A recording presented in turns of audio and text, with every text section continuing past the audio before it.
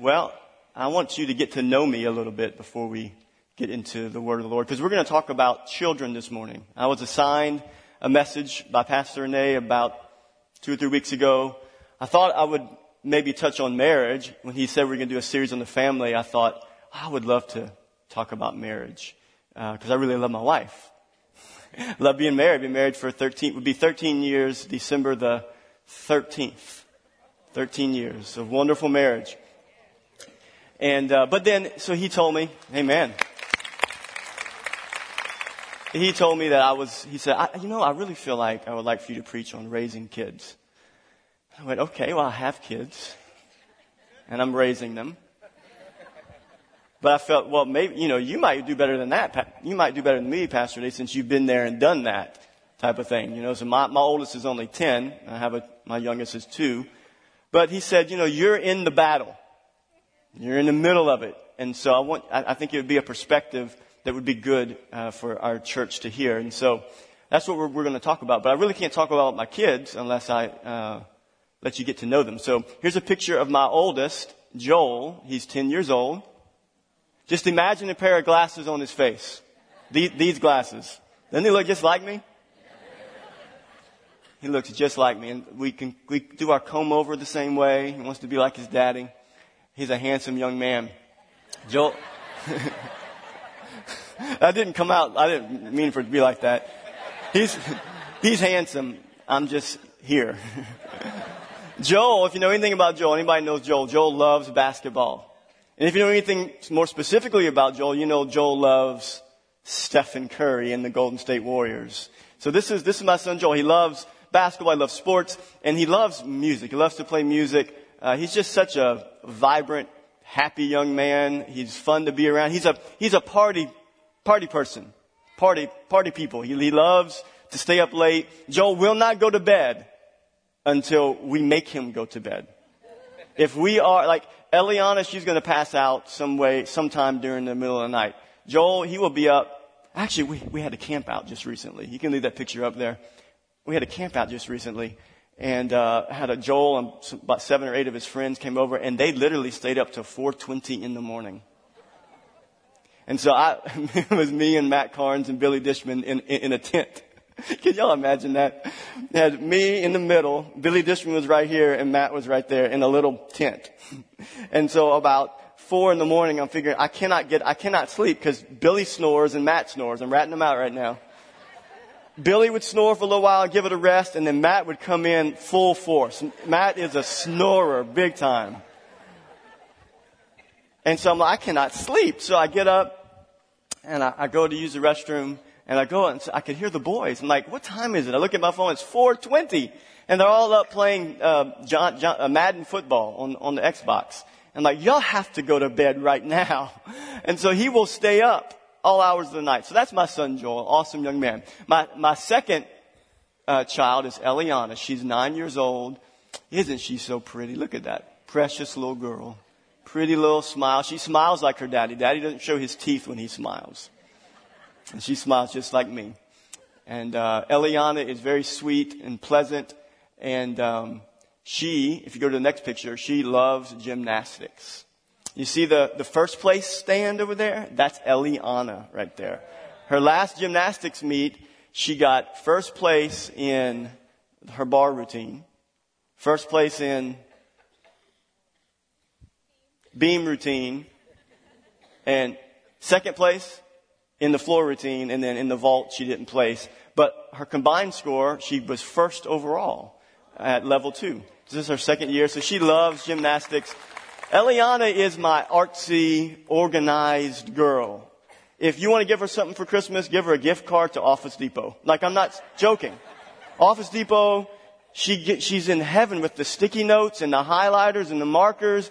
I mean, she just loves it. And she's like her mama. She likes to organize and likes all the structure. And so that's my Eliana. And then my next child is Reagan. Now look at that little girl. Reagan Joy Buffkin. Such a precious. Now, I don't know how many of you know, Reagan is our foster baby. We have been fostering her since 3 days old. they brought her to our door and knocked on the door and said, here's the baby. And we said, hallelujah. And so we took Reagan and we went through some roller coaster rides with Reagan. And we thought we were going to lose her at 6 to 8 months, something like that. But they were going to take her from us. And when me and Estelle were in the courtroom and the decision was up to the judge, and God turned that judge's heart, and the judge says, no, Reagan's staying in state's custody. And she's been with us ever since. And we're going to adopt her. She has an official adoption worker now. Hallelujah. And the adoption process is underway. And so we're hoping by February or March of next year, we're going to change her last name to Bufkin. So that's Reagan. And then this next picture is a picture of Reagan and her future husband, Elijah Noel. I just had to put that in there for my friend Jacob and Amanda. But Reagan loves Elijah, and the other day in church they were holding hands. I think maybe we told them to. They were walking around holding hands, and Reagan is just a people person too. She goes everywhere, so she was leading Elijah wherever she wanted to go. And so they sat down and why they're sitting there is because Reagan wants to go up those stairs, and she cannot because it's dangerous. So I made her sit, so she sat, and that little smile is a mischievous smile. But those are my kids. And my kids are my world. My kids are my life. I mean, and if any of us our parents now, or our kids are raising kids right now, or our kids are older, it doesn't matter how young, how old your kids are your world. Your world revolves around your children.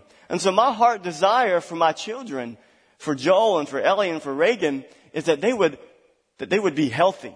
They would be strong, that they would do good in school, that they would be good citizens, that they would not end up in jail, that they would be nice to their friends, that they would have good friends, and that they would pursue the career and the calling of God on their life, what God has called them to.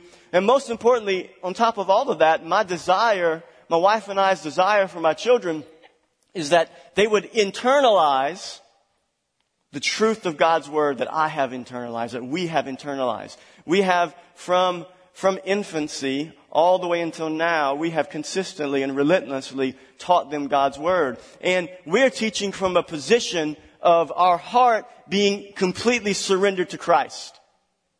We are teaching our kids God's word from a position of our hearts being completely God's. And we're praying one day that their hearts would be completely His. And that's my desire. They could not have a great job. They could end up living at my house again one day. I'd be challenging, and some of you maybe older parents are experiencing that right now. But if they love the Lord and they're serving Him, at the end of the day, what more can you ask for? If your kids love you and they love the Lord and they're honoring Him with their choices and the decisions that they make, that's my desire. That's what I want. That's what I want for my kids. And I believe that all of you in here that are parents, isn't that what you want for your children? Isn't that grandparents? Isn't that what you want for your grandkids? You want your grandkids, aunts and uncles. Isn't that what you want for your nieces and your nephews? You want them to honor the Lord, serve the Lord, make Jesus the Lord of their life, follow in the pathway that you have laid. We work so hard as parents, don't we? To make good decisions, to honor God with our life. We're not perfect. We make lots of mistakes. We say and do things we shouldn't say in our relationship with our kids, but we are paving a way for our children. We want them to follow after us. They don't have to do what we do. Joel doesn't have to be a pastor. Joel wants to be an NBA basketball player first. And then he wants to be a pastor, is what he told me. He doesn't have to be a pastor. He doesn't have to be a preacher. He can do whatever God wants him to do. The same with my other two children. I'm paving a way of life for them to follow me in. And that's the heart of this message. And there's a story there's an account in the Old Testament in the book of Judges. The nation of Israel, at the end of the book of Joshua, had conquered Canaan. It was the promised land. God had helped the nation of Israel win victory. They had conquered Canaan. And the end of Joshua shows the northern kingdom of Canaan and the southern kingdom, and shows how God won them victory, and they had taken over the land. And then you get into Judges, and the book of Judges is a sad book.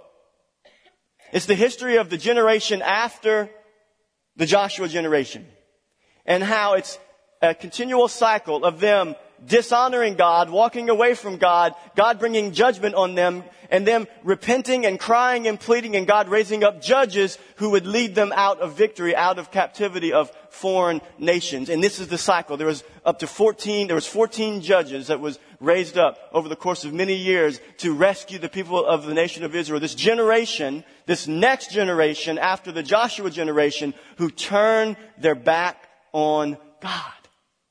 And so I thought about the nation of Israel, the Joshua generation, how they had seen the faithfulness of God and how God had helped them to take hold of His promises of the land of Canaan, and how they walked in God's ways and honored God. And I think their desires could have been expressed the same way that I just expressed my desire for my kids. The same way that you express your desire for your children, is that you want them to follow after you. They would not have believed that the generation after them would have worshiped false gods. They would have not believed, look at what the God of heaven did for us and His faithfulness and how He rescued us. They would have never imagined that the children after them would completely walk away and serve false gods.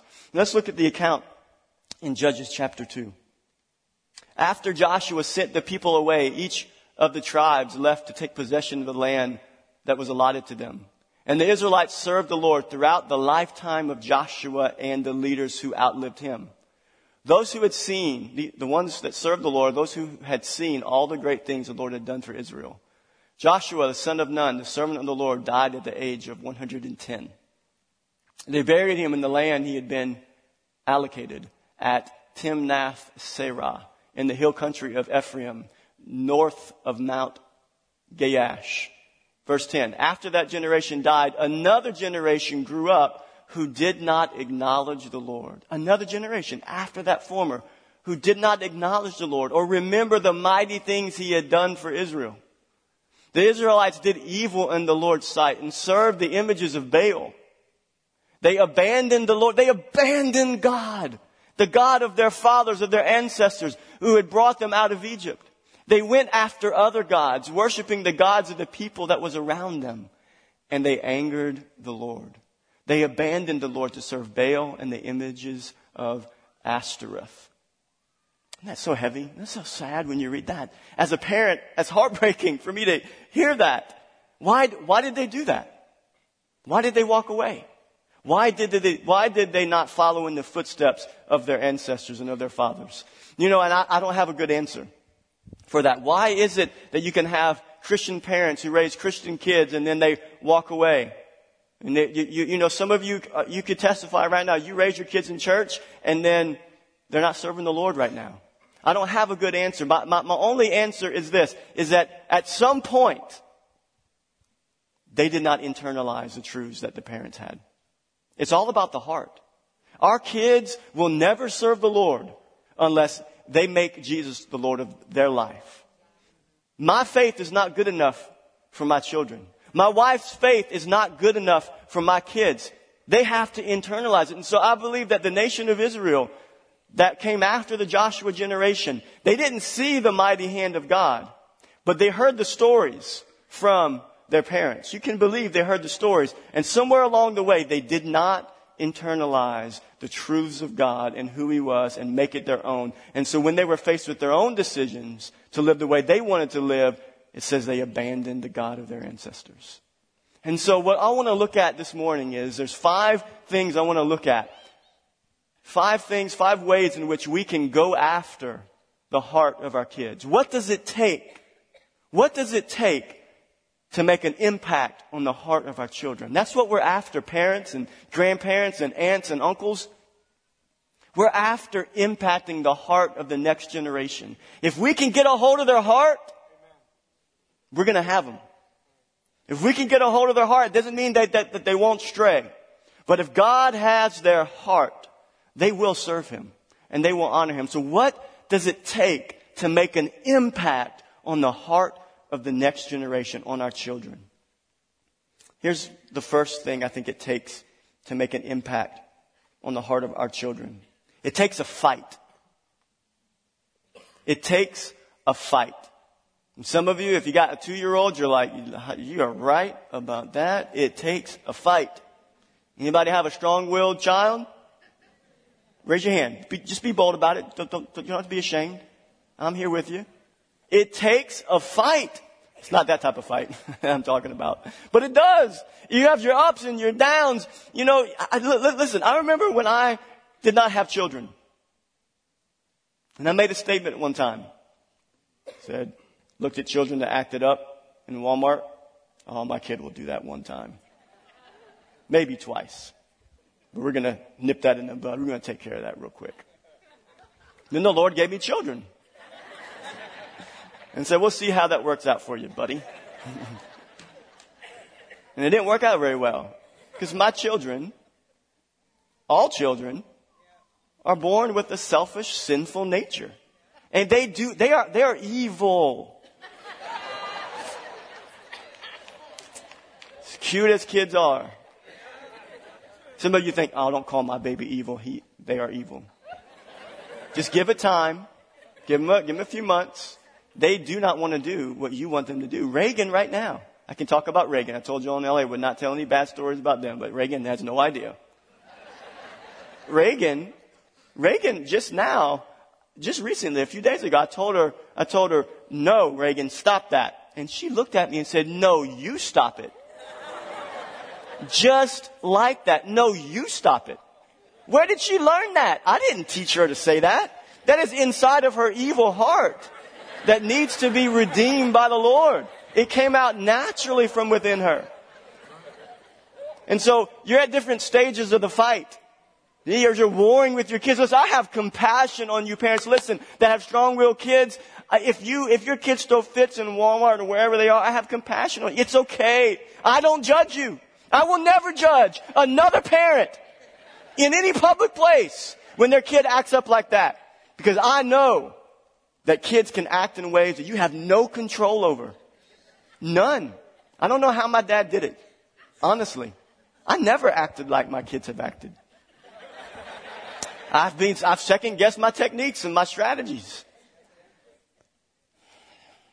But it's a fight. And the fight takes different stages. So when you're in a small stage, you're just fighting to keep them alive. You're fighting to feed them and clothe them and get them to bed and keep them healthy and deal with those temper tantrums. But then the fight progresses as your kids get older, right? The fight progresses with our culture. And so what's the question that we asked? We asked, what does it take to impact the heart of our children, of the next generation? And I want you to know that there's another group of people that are trying to get a hold of our kids' hearts. And they want the affection of our children. The godless culture around us is competing with us for the affections of our children. They want our children to love the things that they love, believe the things they believe, and live the way that they live. If you look back at Judges chapter 2, verses 11 and 12, it says the Israelites did evil in the Lord's sight and served the images of Baal. They abandoned the Lord, the God of their ancestors who brought them out of Egypt. They went after other gods, worshiping the gods of the people around them. And this was one of the commands that God gave the nation of Israel, to not intermarry with foreign people, with foreign nations. They were supposed to drive out all of the evil inhabitants from the land. But if you go through the book of Judges, at the end of Joshua and into Judges, there's groups of these foreign nations that they did not drive completely out. And they left them there. They left them there, and it says that they made them their slaves. But then eventually they begin to intermarry with them. And so when you are unequally yoked with somebody, you begin to pick up their attitudes and their ideas and their values. And so we are in a fight with a godless culture that wants to indoctrinate our children with things that are not true. The number one primary mode and tool that this godless culture uses is media. Not Fox News, not CNN. That's for the adults. That's how adults get indoctrinated. Through media, news media outlets. But they're after our kids through movies, through TV shows, through music, through social media. The media is the entertainment business is the number one tool that the enemy uses to try to indoctrinate our kids with a belief system that is anti-God. It takes a fight to guard what your children consume. What your children and your grandchildren consume is so important. Parents, don't you ever believe, grandparents, don't you ever believe that you have to let your kids watch and listen to whatever they want to watch and listen to because their friends watch and listen to it. You don't have to do that. You can guard and protect what goes into their ears and what they see through their eyes. It's all about modeling. And if they're seeing images and hearing things that are not biblical, that are against God's word, about sexuality, about morals, about what's right and wrong, about any issue about right and wrong, if they're seeing images and hearing songs and looking on social media about things that do not honor God, they will eventually, if they see it modeled, they'll take it in and eventually, incrementally, they will internalize it and it will have an impact on their heart and on their affections. And then it goes even further into the kids they hang out with. We as parents, as grandparents, as adult leaders, we have a responsibility to guard the people that our kids hang around with. You know, we're so cautious about the kids they hang around with. Just the other day, Joel, we were in our subdivision, and Joel wanted to go. There's a friend that we found that their parents share similar values that we share. And we let Joel go and play at their house, and he will come over to our house.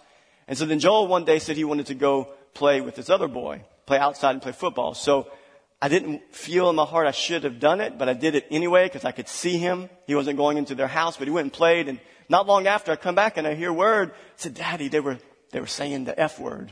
And they were saying this other word. I don't know what that word means. And we have to guard that. I remember when I was 15 years old. Listen, my parents they sheltered me a lot. Some people think you shouldn't shelter your kids, but my parents sheltered me a lot, and I thank God for it. But I did get out every now and then, out of the shelter. I played with friends, and I would hear them curse. And I just wasn't someone who cursed, but I heard it day in and day out. And then I was in public school, so I heard it in public school. I remember one day I'm playing baseball with some friends, the neighborhood friends, and this boy throws a pitch at me, and he throws it at me and not over the plate. And I thought, okay, it was just a wild ball, you know. And then he does it again. Now, I'm like 14 or 15 years old. I don't think I've ever cursed in my life. I said, don't do that again, or I'm going to come and hit you with the bat. So I told him. I was small. If you can imagine, I was smaller than I am now. What was I going to do with that boy? And so he did it again to spite me. And I took off running with the bat. I can picture it. Took off running with the bat, and I am yelling every obscenity you can think of. Everything. The word my son heard. All of it. I'm yelling at this guy. And immediately I saw a couple of friends that were out there that went to church with me, and my heart sank. Oh, gosh, they heard me curse. So I immediately went and apologized to them. I said, I'm so sorry. I was afraid I was going to get back to my mom and dad. I don't know if it ever got back to them. If my mom watches this, I'm ratting myself out. But it's a fight. And so parents, as our kids get older, we have to buckle down. We gotta stay in there. We gotta guard. It's a consistent fight. And it is worth the fight. And people who say you don't have to guard your kids, I'm sorry. I just disagree with that. I totally disagree with that. This anti-godless culture that wants nothing to do with the God of the Bible is trying to squeeze Jesus out of everything in our society. That's the culture we're at war against for our kids. And look, they're going to get older one day, and they're going to have the opportunity to listen to whatever they want to listen to. But while they're in my home, I'm going to guard it. I'm going to protect them. And they are not going to be any less prepared for real life. They're going to be more prepared because they're going to be able to tell the difference between truth and a lie. Because the lie of the culture would say that you can sleep around with anybody you want to and there's no consequences. The truth of God's word says there's something completely different. I could keep going on this one for a while, but I'm like way running out of time here. But it takes a fight. Our godless culture, motivated by Satan and his demons, want to indoctrinate our children with secular, postmodern ideas about truth and morality. And what are postmodern ideas about truth and morality? There is none. There's no truth. There is no truth. That's a postmodern worldview that they want to shove down our kids' throat. There is no truth. Whatever feels good to you, whatever seems right to you, however you want to live, whatever decisions you want to make, even if they're anti-God, anti-Bible, it's okay because there is no objective standard for right and wrong and morality. But we are here as parents to stay in that fight and hold in high regard the truth of God's word. How do we fight back against this onslaught? Deuteronomy 6, 1 through 9 says this.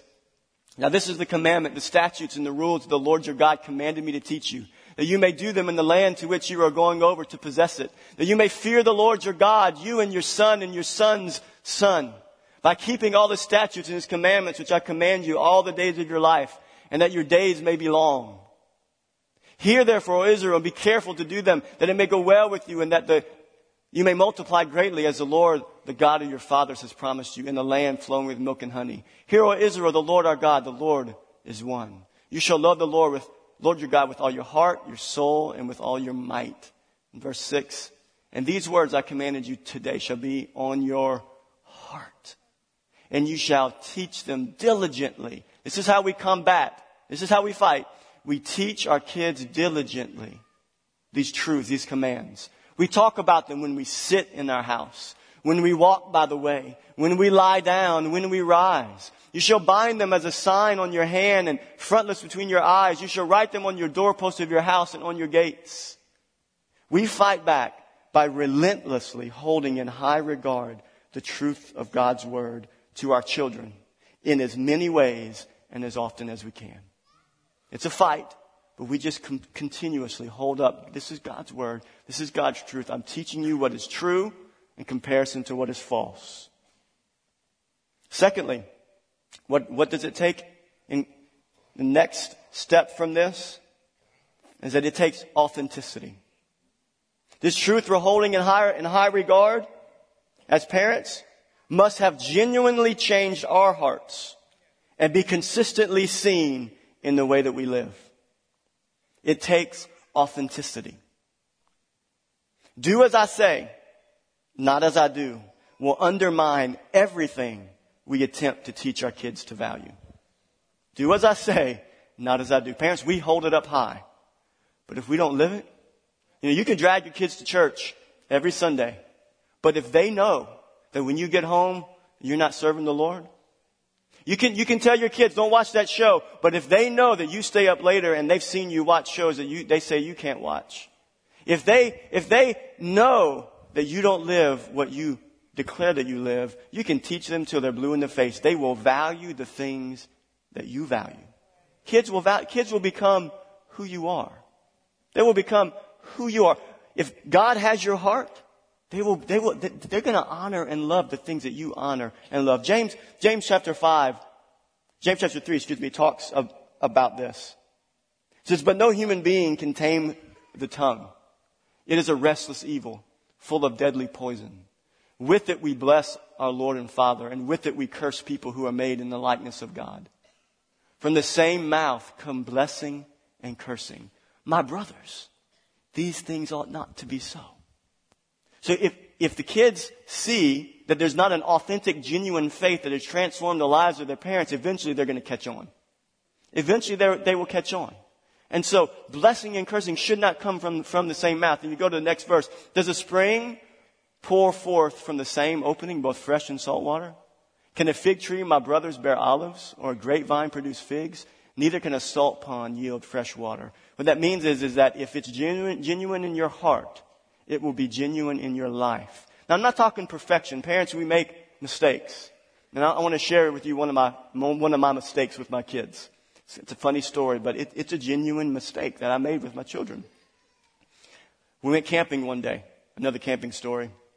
And we wanted to get to the Mississippi campground before dark because I had to set up a tent I'd never set up in the past.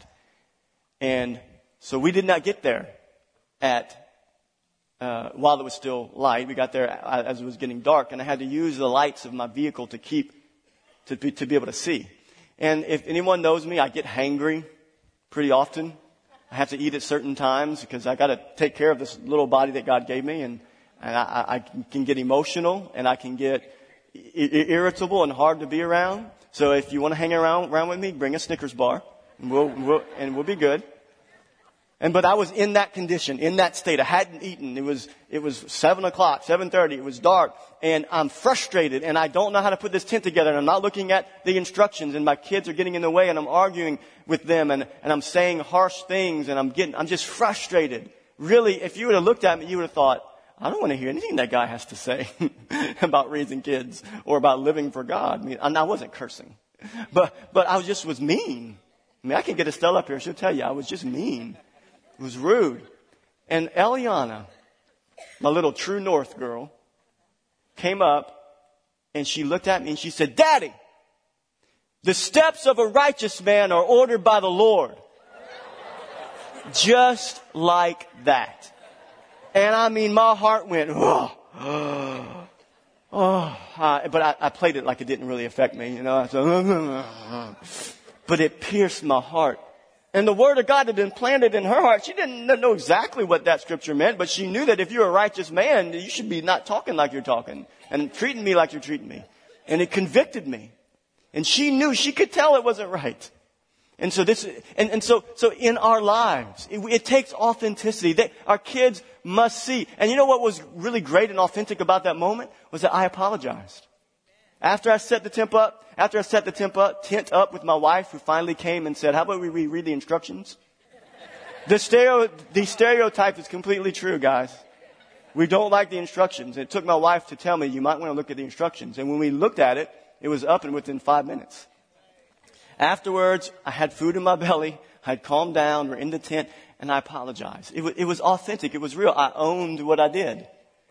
And so they have to see. It takes authenticity to get to our kids' hearts. Our kids value the things they see that we actually value, not the things we tell them to value.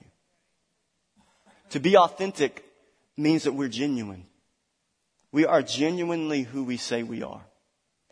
And we all know we're not perfect. We all know we make mistakes, but we genuinely serve the Lord and honor Him. The goals of rules and regulation, the goal of rules and regulations is not to create perfect little rule followers. The goals of rules and regulations is to teach our kids to respect authority and to protect them from walking down a path that will bring them harm. And our kids will never follow those rules if they don't see that we respect the same rules. I can't tell you the times I'm driving in the car, my kids will say the speed limit is such and such, or that was a yellow light, almost red. Or put your phone down, Daddy. I mean, the kids, they know the rules.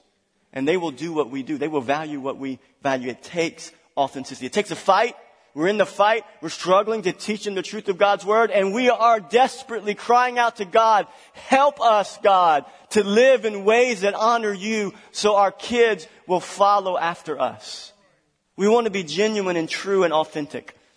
And thirdly, what else does it take to impact the heart of our kids? Y'all are going to laugh at this one. It takes a village. She might have lost the election, but she had some good points here. Now, the village that this lady is talking about is an attack against the family. She was trying to downplay the significance of the family unit and that it takes more than just a family. It takes all kind of different types of families. But we dealt with that last week. God has a design for the family. But it takes a village. Parents, we need all the help we can get. It takes, I described what a village is for us. It takes a community of like-minded people to come alongside parents to help reinforce the biblical truths that they are teaching their children. It takes a village. It takes a community. I am desperately in need of people to help me to raise my kids. I need them. Because my kids will listen to me some of the time. But there's nothing like another adult, strong figure that comes in and things I've told them to do, somebody will come back behind me and say it, and they do it. And at first I could feel threatened, but I'm like, oh, hallelujah. When I was younger, when my kids were younger, I might would have felt threatened, but now I'm like, so be it. Whatever it takes to get that truth to them. When Coach Fry coaches those young men on the basketball court, is teaching them morals and values and a hard work ethic, those parents, we rejoice in that because we need people to reinforce the truths of God's word in the hearts of our kids because we're in a fight. We're in a battle. We want them to follow after us. And it's like a hedge of protection, right? All around our kids. We're guarding them. We're teaching them. We're protecting them. We're living lives that are genuinely serving the Lord. And then other people come alongside us and they bring reinforcements and say, listen, your parents are right. This is true. This is right. And I came up with a list of what some of the reinforcements look like. The first one is grandparents. How many grandparents we have in the house this morning? Amen. Look at all the grandparents in here. Amen. Listen, you are important. Your grandkids will follow your example. You have an opportunity to reinforce the truth of God's word in their life. And some of you are grandparents to kids who aren't in Christian homes. You have such an incredible opportunity to teach them about Christ, and they're not even getting it in their home that they're being raised in. Grandparents are so incredibly important. 2 Timothy 1:5 gives us an example of a grandparent in Timothy's life.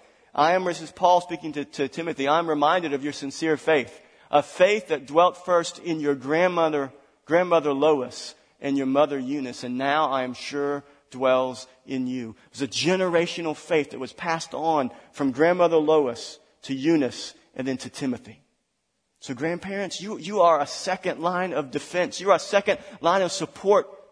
Some of you, like I said earlier, you're the first line of influence into your kids' lives. Psalm 71, verse 18. Now, this verse says, now that I am old and gray.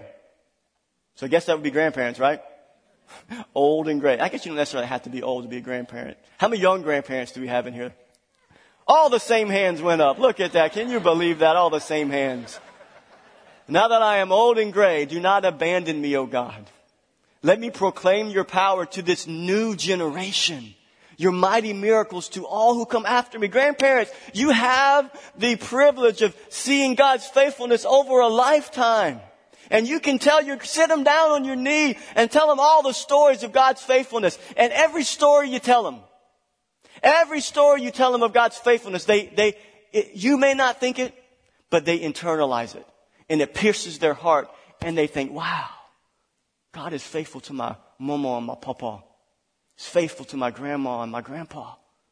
And then I see and I hear what my dad is telling me. It's just layer upon layer of reinforcing. Grandparents, you are valuable and you are needed to raise kids. You thought, hey, I'm done. Just going to spoil them. Just going to give them sugar and candy and toys. That is not your job.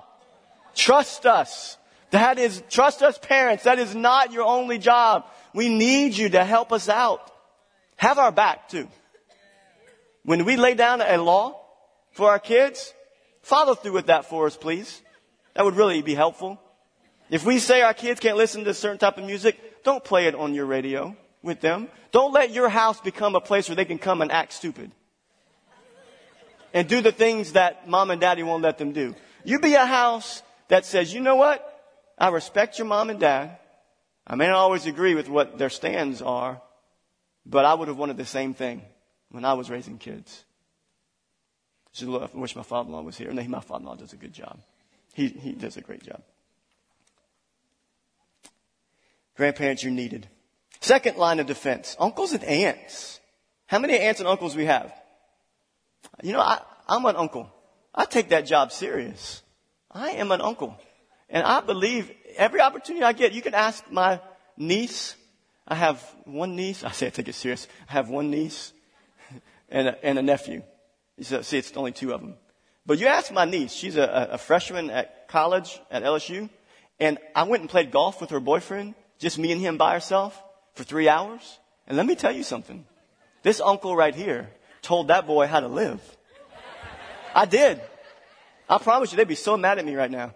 But I told them how, I said, this is how you treat her. And look, if she starts wanting to do things she shouldn't do, you be the leader. You lead her. You walk down the right path. She's going to follow you. I took that serious. I'm an uncle. I have a responsibility to any opportunity I have to pour into the next generation. I'm going to take it. And if they don't like it, and look, I don't talk like this all the time. I'm calm and I'm laid back, but I talk matter of factly and to the point because look, you only live once and you only get one opportunity and they might not ever listen to me again, but while I have them, they're going to hear what I have to say. So aunts and uncles, that's another line, and it's biblical. Abraham had a nephew. What was Abraham's nephew's name? Lot. And what did Abraham have to do for Lot? He had to rescue Lot. That's Genesis 14.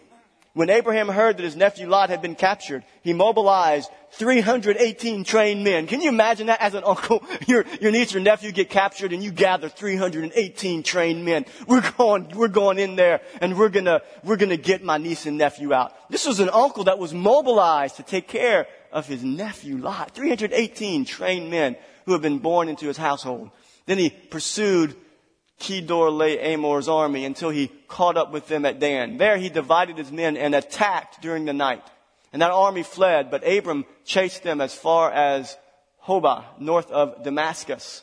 Abram recovered all the goods that had been taken, and he brought back his nephew Lot with his possessions and all the women and other captives.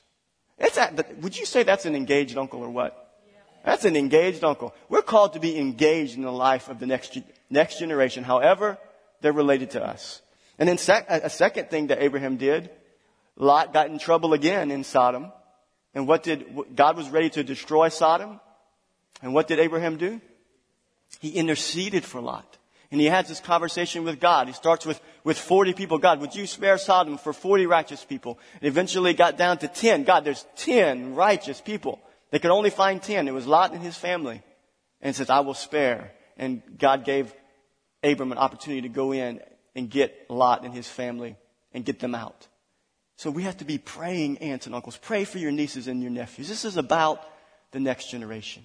We need a generation after us that will stand for the truth that we have stood for, that we've fought for, that we believe in, to stand for the gospel. And then this next layer is pastors and leaders in the church. Pastors and leaders in the church. This is another layer of reinforcement. Listen, bring your kids to church and have them go into children's ministry. I love it. I celebrate our kids' ministry. I celebrate what they do because it is so important. I need my kids. I can't tell you the times my kids have come home and we've talked to them about what they've learned that Matt and Chandra and the other children's church leaders have taught them. It's so important that they are hearing it from other voices. And then you have the youth ministry with Derek. It's so important that as your kids get older, as they're growing up and they're becoming teenagers, they need another voice, a strong voice. We have a strong voice with Nicole and Derek in our youth ministry. They are teaching biblical principles. They are showing the gospel to our teenagers. And this is another line of reinforcements. Amen? It takes a community. It takes a village. And fourthly, what's another area it takes? What does it take to go after our kids' hearts? It takes forgiveness. I just want to touch on this point real quickly. It takes forgiveness. And I just want to touch the issue of offense between parents and children. You know, when your kids are younger and they're offended at you, who cares, right? When they're 2, they're mad at me. Oh, just go in timeout. You'll get over it. And 2 seconds later, they're fine. Then they get a little older. They become teenagers and they get mad at you. They're offended. And you've done something that genuinely hurt them. And then they get a little older and they're young adults, they're married. And you've done something that's hurt them or they've done something that's hurt you. And there's walls that are up. There's walls that are built up in their heart and they want nothing to do with following the Lord because there is genuine offense between you and them. And in some cases, you're the innocent one. And you didn't do anything. And your kids have done something against you. And they've hurt you. They've rebelled against you. They've been mean to you. They have offended you. They've said hurtful words to you. And you're like, I'm the innocent one. I don't deserve to be treated like that. And there's walls that are built up. It takes forgiveness to get to their heart. It takes forgiveness. When I was thinking about this point, I've been angry at my parents before in the past as an adult. I've been more than angry. I have some hatred in my heart towards my parents at times when I was an adult because of situations that happened in my life. And it took a while for the Lord to work on my heart. But one of the things that I thought about from a parental standpoint is the word agape love. Agape love. Does anybody know what agape love is? It's God's love. God loves us with agape love. A love that cannot be conquered. A love that cannot be stopped. A love that is unconditional. Agape love, it is a love that is totally devoted. A love that is not contingent on being earned before it is given. Before it is given. And that type of love is the type of love that we love our children with. And that is the type of love we have to have in those moments whenever there is walls of offense between us and our kids. We have to, listen, I'm speaking to the parents this morning. If you have kids in your life that have offended you, and maybe you've offended them and there's these walls that are there, you be the pursuer. You be the one that pursues them. Do you want their heart? Do you want their heart? You own it. You say, I'll do whatever it takes. I'll do whatever it takes. Forgive me for what I've said. Forgive me for what maybe has caused you to do what you've done. Forgive me. I'm sorry for what I've done. That's agape love. This is the love that God has loved us with. Romans 5 verses 6 through 8. For while we were still weak, this is the love of the gospel. While we were still weak, at the right time, Christ died for the ungodly. For one will scarcely die for a righteous person, though perhaps for a good person one would even dare to die. But God shows His love for us in that while we were still sinners, Christ died for us. When we were the guilty, what did Christ do? He pursued us and died. He was the pursuer. Ephesians 2, 1 through 5. And you were dead in your trespasses and sins, in which you once walked, following the course of this world, following the prince of the power of the air. The Spirit is now at work in the sons of disobedience, among whom we all lived in the passions of our flesh. Verse 4, but God as the pursuer, the one that went after us, was rich in mercy because of the great love. That word love right there, that word love, it's the word agape. Because of the great love with which He loved us, even when we were dead in our trespasses, made us alive together with Christ. It's a pursuing love. So I challenge parents, if there's walls between you and your kids, let that agape love rise up in your heart and say, God, you loved me with an agape love when I was sinful, when I didn't deserve it, when I couldn't earn it, and you pursued me when I was still a sinner, and I'm going to seek out my child. I don't care how far away they are. I don't care what they've done. I'm going to pursue them with an agape love. And look, it's going to take, for some of you, it's going to take a lot. It takes humility to do that because you have been wronged and there's hurt that's there. But if you will pursue, you will go after their heart incrementally, moment after moment, day after day, month after month, their heart will be softened. You will be able to get after their heart. You will go after their heart. Agape love looks like this. In Romans 8, 35 and 37 through 39. Who shall separate us from the love of Christ? Shall tribulation, distress, persecution, famine, nakedness, danger, or sword? No, in all these things, we are more than conquerors through Him who loved us. That's the word agape. For I am sure that neither death nor life, angels nor rulers, nor things present, nor things to come, nor powers, nor height, nor depth, nor anything else in all creation will be able to separate us from the agape of God that is in Christ Jesus our Lord. That's the love we have as parents for our kids. I don't know what it's going to be like to have my teenage son, my adult son, offend me and for there to be a wall up. But I pray that I will live what I'm telling you to live. I pray that by God's grace that I will love my kids with the agape love. You know right now that love you feel for your kids right now, you will do anything for them. But when offense comes in, walls go up and you feel like I just can't do it. We're always called to love our kids with God's kind of love. That's how we go after their heart. That's how we go after their hearts. It takes forgiveness. When we love with agape love to our kids, we demonstrate to them what unconditional love looks like. When we forgive and seek forgiveness with agape love with our kids, we demonstrate to our kids what Christ-like humility looks like. There is nothing in this life that is worth allowing a wall of division to be built up and maintained between ourselves and our children. Nothing. What's the last thing that it takes to get a hold of the heart of our children? Most importantly, it takes the Holy Spirit's work. It takes the Holy Spirit. Look, we throw our hands up. We seek forgiveness. We seek to be authentic. We consistently stay in the fight of teaching our kids God's truth. But at the end of the day, who is the one who saves people? God does. He's the one that draws people to Himself. He's the one that we want to touch our kids' hearts. It takes the Holy Spirit's work.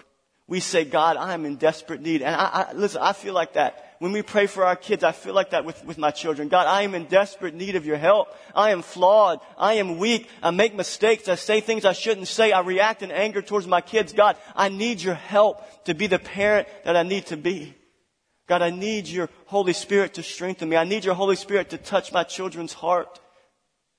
God, to protect them, to keep them, and to draw them to you. It takes the Holy Spirit's work. You know, there's a scripture in Proverbs 22:6 that I think people look at this verse as kind of like a fix-all promise about kids. Proverbs 22:6 says, train up a child in the way he should go. Even when he is old, he will not depart from it. People say, well, all right, well, hey, if I do this, I check off my box, then my kids are going to follow Jesus one day. Let's put that back up there.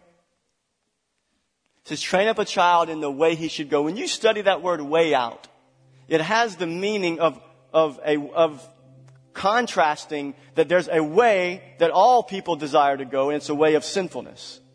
And it's contrasting that between the way of the Lord. So, train up a child in the way that he should go, and even when he is old, he will not depart from it. And when you study that phrase out, will not depart from it, it doesn't have the picture that child will not walk away from the Lord. It has a picture that truth will not depart from him.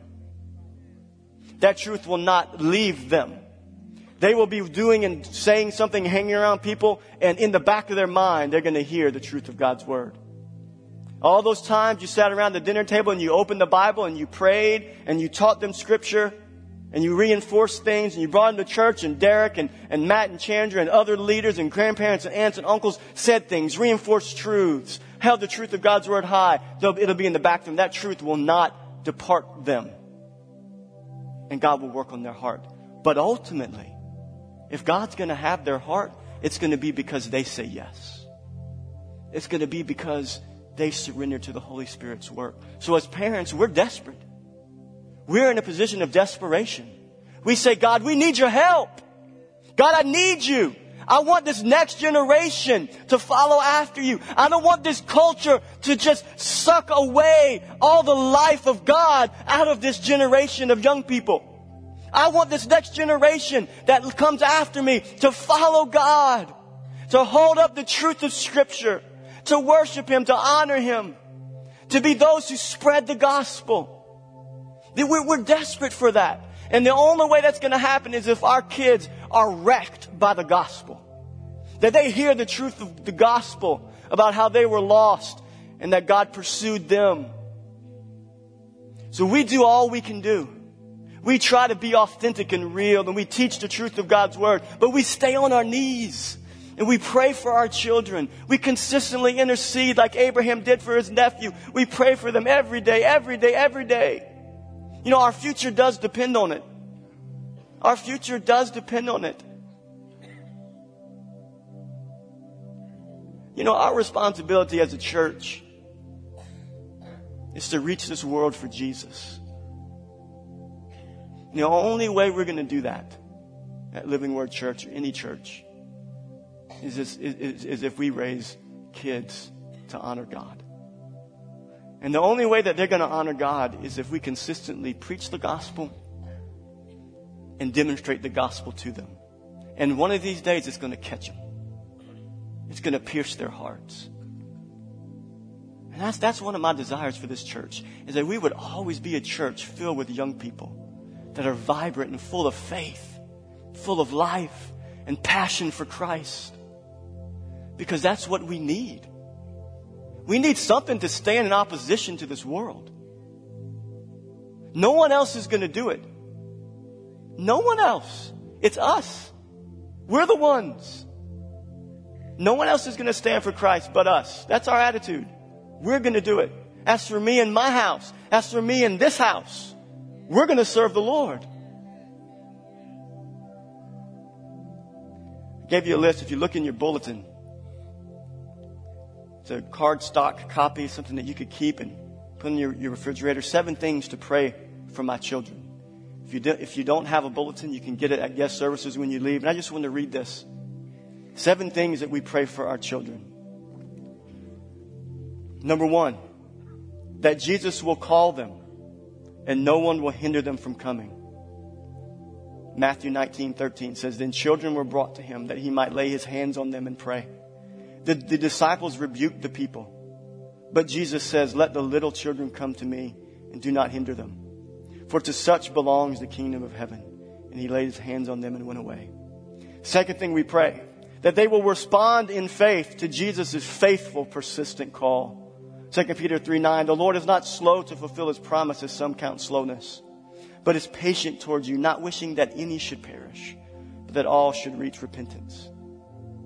We pray that they will experience sanctification through the transforming work of the Holy Spirit and will increasingly desire to fulfill the greatest commandments.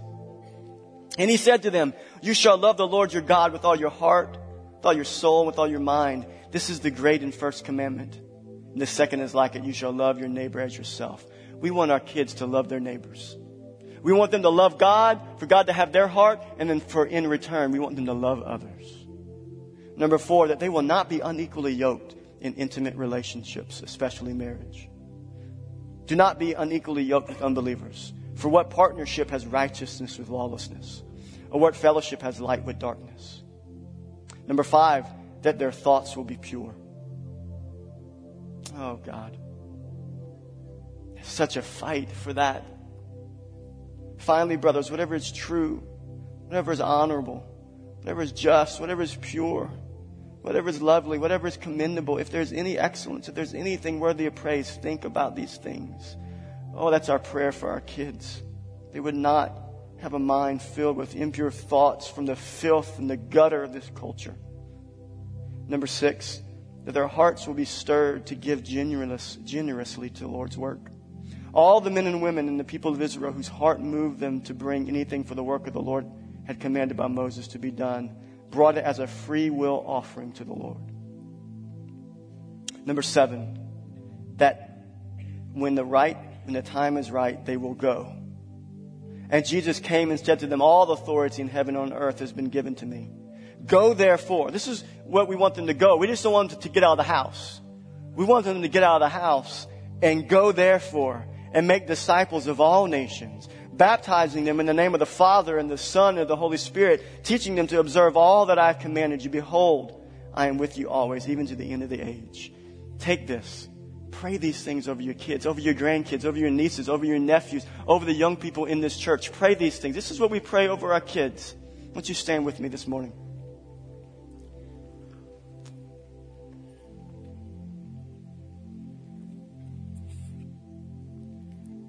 Amen. Why don't you close your eyes with me? Just want to pray for a couple of groups of people just real quickly. With no one moving around, let's just stay just for a couple more moments. I know that this is a sensitive subject for all of us that are parents and grandparents. All of us have kids. But I just want to pray for 2 groups of people. I want to pray, first group is for people who have kids that have wandered from the faith. That they are not serving the Lord right now. And your heart is hurting. And then I want to pray for the group of people that was touched by my 4th point about forgiveness. That there's a wall and a wedge between you and your children right now. There's just anger that's built up. There's offense that is built up. And that touched your heart. And you want to see that wall broken down. If you are in any one of those 2 categories, I just want you to make your way down front. your children don't know the Lord, or there's something between you and your kids. And I just want to pray for you this morning. Just come on down front. We want to agree with that. As a church body, we are one body. We're in this together. We're not just a group that comes and spectates and comes and checks off a religious box. We're a family of God, unified around the gospel. And we are here with these fellow brothers and sisters. We love our family. We love our family. We love them. We love their kids. And we want to see their kids serve the Lord. Just keep on coming. We're going to wait till you're all down here. This is so important. So important.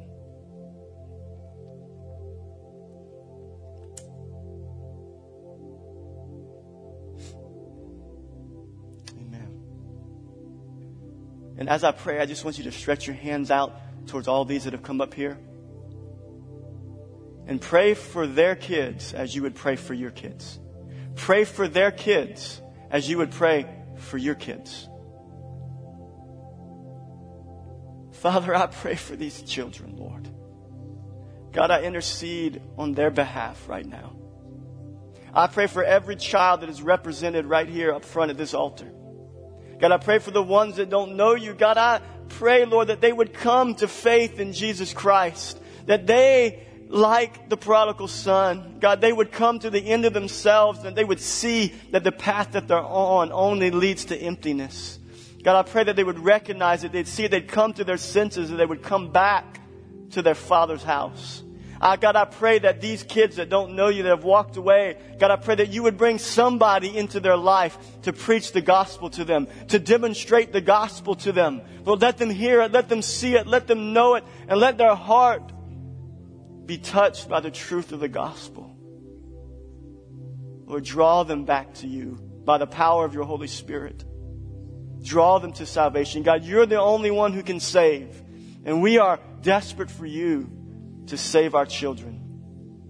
And God, I pray, secondly, for all the relationships that are represented here with kids, with parents and children, that there is offense there. There's walls that have built up over the years, and there's many situations that came up that added to those walls, and things that were said, words that were expressed that should have not been expressed. And there's just tension and offense and hurt and bitterness. God, I pray that by the power of the Holy Spirit that those walls would be broken down. God, I pray that you would give these parents up here that are in that position, that you would give them the words to say, that you would give them the wisdom on how to approach their children. And I thank you for complete restoration to relationships with kids and parents, fathers and sons and fathers and daughters, mothers and sons and mothers and daughters. Restoration. And God, I thank you for every child represented, every person in this room that represents the next generation of our church, of our families, of this city, of this country. God, we pray for the next generation. God, we pray that this next generation would be a generation that would love you, that would honor you, that would worship you, that would hold high the truth of the gospel. God, we are desperate for your move. God, we are desperate for you. We need your Holy Spirit's work in our life and in our church and in our families. And God, I thank you for a continuing building of unity amongst the people of this church. God, I pray that we would be more than just numbers and people in a chair. But God, that we would be interconnected in relationship with one another. That when someone weeps, we weep. When someone rejoices, we rejoice. One family, common unity, bound together in love. The bonds of peace of the gospel of Jesus Christ, keeping us together in unity. May we love and pray for one another with that type of love. Thank you for our family, our church family, Lord, this morning. We pray all these things in Jesus' name. Amen.